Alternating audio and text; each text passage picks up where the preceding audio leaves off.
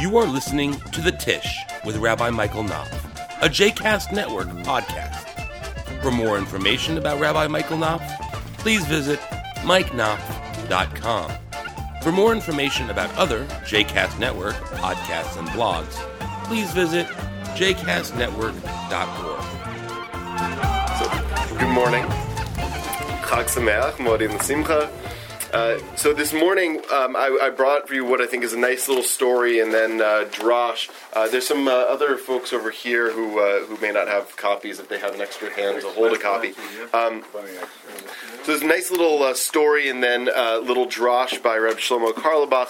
I'm going to try to tell the story in my own words, and then we'll look at what his interpretation of the story is, and hopefully have a conversation about that briefly.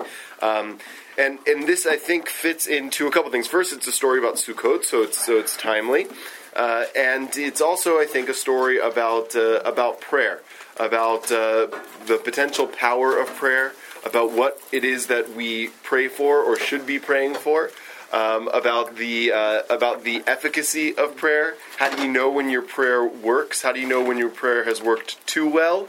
How do you know when your prayer has worked not well enough? Or any of those things possible. Right, so the story goes something like this. It's a story about a guy named Reb Zusha, who was a great Hasidic rabbi in Eastern Europe. And he had a very close friend and colleague named, now there's no vowels in here, and I never heard of this rabbi before, so I might be butchering his name, but Reb Yevi. Okay, that's what it looks like his name is in here. So Reb Yevi. So it's Reb Zusha and Reb Yevi. Reb Zusha goes to the sukkah of Reb Yevi, and they're in Russia somewhere, and it gets very cold on Sukkot in Russia. So they're sleeping in the sukkah, and Reb Zusha brings a whole bunch of mattresses and lots of blankets to use to sleep in the sukkah. Meanwhile, so they're sleeping in the sukkah. They put on all of the blankets and covers and things like that. After the meal, they go and lie down to sleep with all those blankets, and Reb Zusha. So I had the protagonist mixed up. Reb Zusha is the one who has the sukkah. Reb Yevi is the one who goes to visit him with all the blankets. So Reb Zusha is sitting in the sukkah, and instead of putting on all the blankets at night, he says, "Ribono shel olam, leZusha kar." The master of the world, Zusha's cold. So what happens? A great heat emanates from God and envelops the sukkah. So Zusha is wearing no blankets. He's laying on the floor, trying to be warmed by God's divine heat. Meanwhile, Reb Yevi is sitting there with all these blankets on him. He starts getting hot in the sukkah, so he starts taking off blankets. And then Reb Zusha says after a little while, "Ribono shel olam, al tichas alai, aval leZusha dayin kar." The master of the world, don't be angry with me, but Zusha's still cold. He called himself Zusha. Zusha's still cold. So, all of a sudden, another divine heat emanates from heaven, heats up the sukkah. Zusha is getting nice and comfortable. Reb Yevi is just stripping off blankets left and right. And then after a few more minutes, what would you know would happen? Zusha says again, "Ribono shel olam, hapam be'emet al tichas alai." Right, master of the world, now really don't be angry with me. Ata lo yuchal lechamem et hasukkah kamo shezusa tzarich. It's impossible for you to heat up the sukkah as much as Zusha needs. Right, and then Reb Shlomo says, "What a great heat emanates from heaven. It was unbelievable." And Reb Yevi had to take off all of his blankets, and he was laying on his mattress, filled with sweat, covered with sweat. And he said to Zusha, this is the conclusion of the story. He says to Zusha, "Stop, because you're going to burn up my whole sukkah." That's the story. Two guys sleeping in a sukkah with lots of blankets, One prays to God to keep on warming the sukkah. The other one takes off the blanket so much, he gets so hot that he tells the other guy to stop praying for heat in the sukkah. That's the story. And here's what Reb Shlomo says about it. HaChasidim, I'm at the very bottom of page 326 here, which is the flip side of the page. HaChasidim HaVatikim, so the old Chasidim, Kshehayu misaprim et hasipur, when they would tell this story, Hayu bochim ktsat, they would cry a little bit, and they would say, Oy gewalt, Reb Zusha. Say, well, you can understand what that means. Oy gewalt, Reb Zusha. Madua hifsakta, why did you stop? Be'oto harega yecholta lechamem et kol ha'olam kulo. At that moment, the very next prayer you could have given to pray for more heat in the sukkah, before Rabbi Yevi told you to stop praying for heat, at that moment you could have filled the whole world with God's warmth. So with this story, just to pause right there, the story reminds me of a famous story in the Talmud of a guy named Choni HaMa'agel, Choni the circle drawer, who during a time of drought in the land of Israel was known to have great powers of prayer, some might say even magic powers, and he would draw a circle and stand in it and pray to God. And so he prays to God for rain, and little trickles of rain come out of the sky. And so he says to God, God, that's not the kind of rain that I asked for, that's never going to help us grow our crops, please send some real rain. So then what happens? God sends a monsoon, right? A huge flood, right? Which also doesn't help, drowns out all the crops. So Choni prays back to God and says, God, that's also not the rain that I asked for. Send a rain that, not a lot, not a little, just enough to help the crops grow. And so God has the rain, the proper rain come, but the rabbis are very uncomfortable with the demands that Choni is making on God in that story. And I hear that a little bit in this story, right? There's a little bit of Reb Yevi is like, stop demanding things of God. And Reb Zusha, on the other hand, is very comfortable, right? Saying, God, I need to be warm. I'm still cold. Make me warm.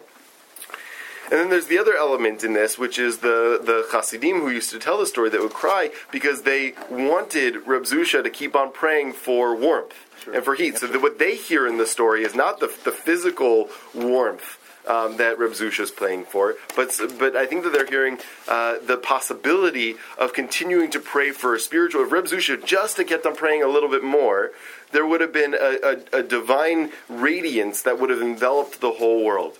And so the question that I think that raises is, well, there are, I think, several questions. One of the questions that it raises for me is, what are the ways in which I impede other people's prayers that could be so effective that they could help transform the world?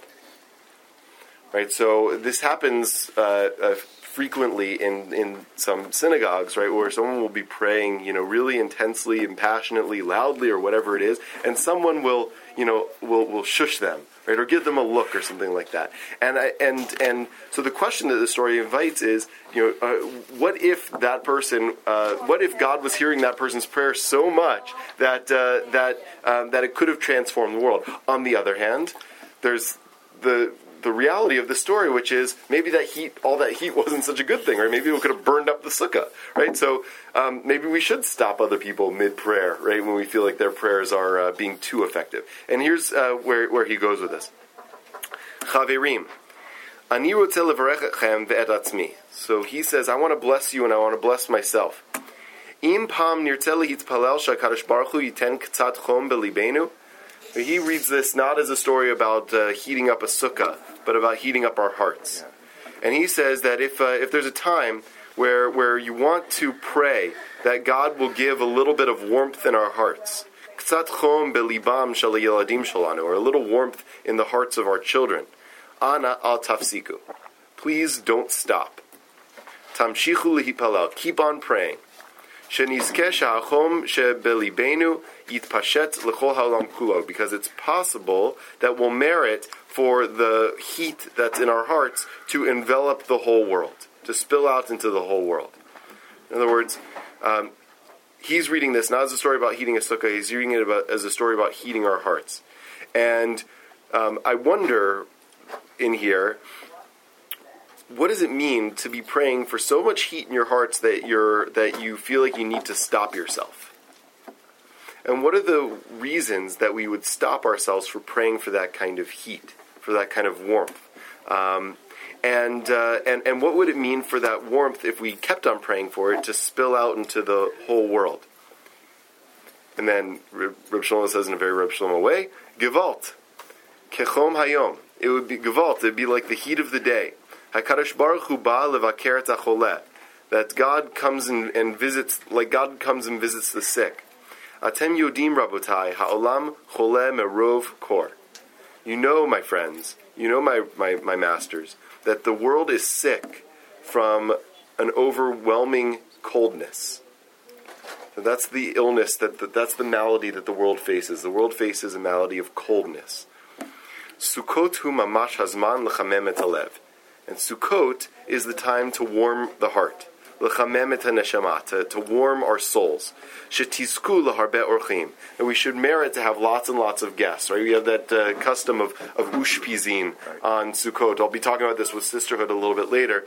Custom of ushpizin on Sukkot, to welcome in guests. The custom, I think, originated not with like ghost guests that we invite into the Sukkah, which is how we usually play it now, but actually real guests, right? That you open up your Sukkah to strangers, to people who are wayfarers. Right? And the image of Sukkot is an image of warmth.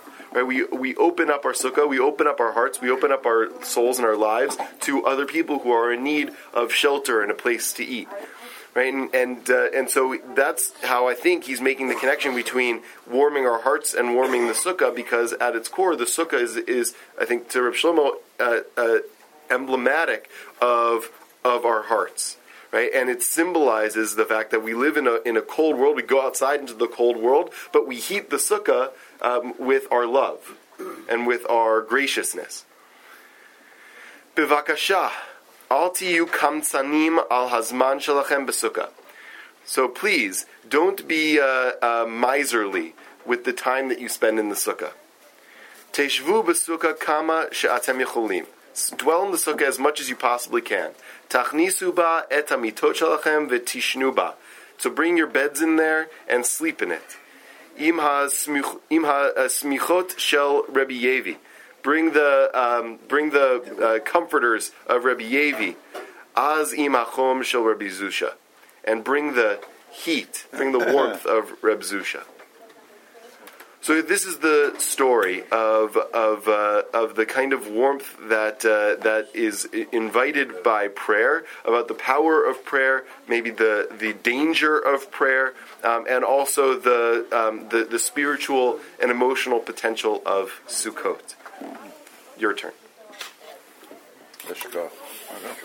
Yeah, I can buy everything he says, and yet nonetheless, there was discomfort, which I don't think you're supposed to. That's not why you invite somebody into your sukkah. Mm-hmm. What about Rabbi Yevi? Yeah, that's right. Yeah. I mean, you invite a guest, he comes, and suddenly you've made him incredibly uncomfortable being there. For good, bad, or indifferent reasons. Mm. He doesn't address that. No, he doesn't. And that's really interesting. So, is Reb Zusha not being a good host? Right? He's not really fulfilling the mitzvah of Chachnas Orchim, because he doesn't ask Reb Yevi, are you too hot? Right? He says, I'm too cold. And there's this sort of, and I wonder, right? I think too about. Sounds like my house with the thermostat. right. Or the sanctuary. Or the sanctuary. But you're too literal. You're too literal on it. Yeah. You're too literal on it. This is, they're talking about the warmth. No, I don't think I am being too literal, because there are two people in that sukkah, not just one. No, that's true. One isn't experiencing the same warmth. He wants him to experience the same warmth.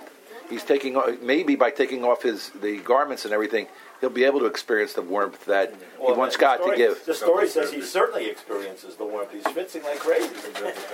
I don't know. I think about that, putting back in the context of prayer. I think about, we prioritize communal prayer.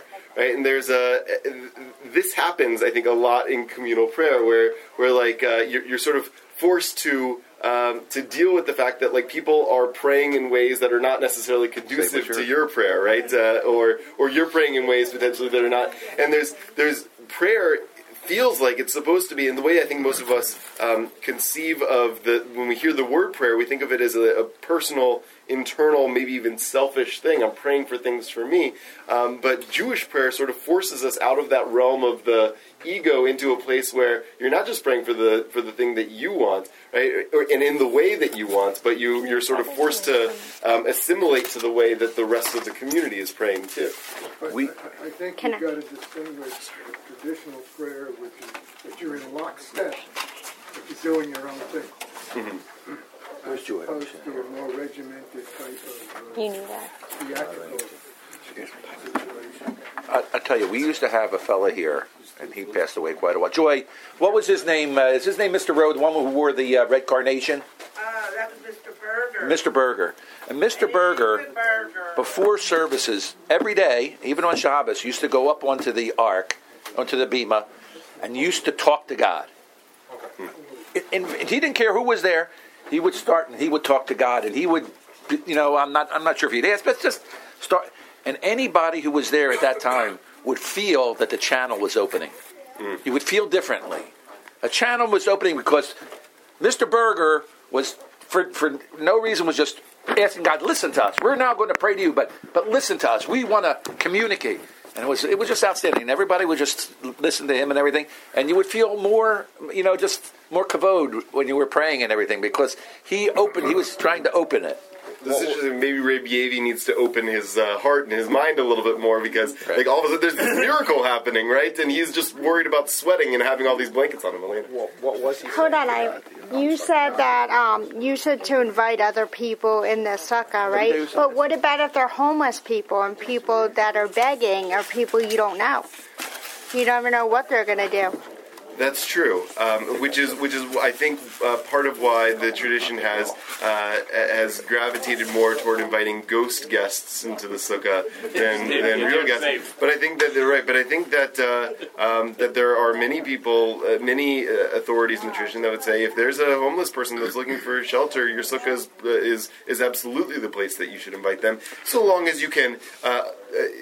Relatively assure that they're not threatening, right? If they look like they're raving lunatics and might hurt you, then you can't let them in. Obviously, you have to protect yourself. But they look like they're just looking for a warm place to sleep. You never know, though. That's true. But I never know with my own guests that I bring over with me. Especially if they're hungry, right? That you thought were. Yeah. Well, from a literal point of view, why wasn't the warmth shared? Why weren't the blankets shared? One guy's schwitzing, the other guy's cold. Take a blanket. Why? I don't understand that. So I must admit, I think I glossed over that part of the story. Rabbi Yevi deliberately says, let's see.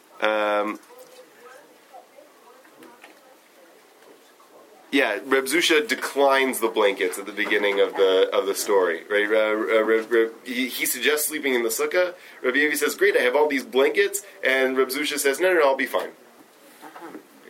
He didn't know he was cold. Maybe, yeah. And that's a metaphor also. By the way, I used to talk with Todd Zeff in Minneapolis. Literally, what you just read there, they'd go out in the sukkah, they'd make kiddush, they'd eat a bite, and they'd go back in, because especially as they get into later October, it can be freezing out there. Yeah. They certainly weren't sleeping out there. Yeah, he's warm now. That's exactly right. Where's he now? Okay. Well, we'll continue the conversation during the course of Sukkot, but my blessing, like Reb Shlomo's, is that your Sukkot is one of warmth and love, that it brings warmth to your heart and your household and your family, and that enables you to bring warmth to a world that is full. Chag Sameach.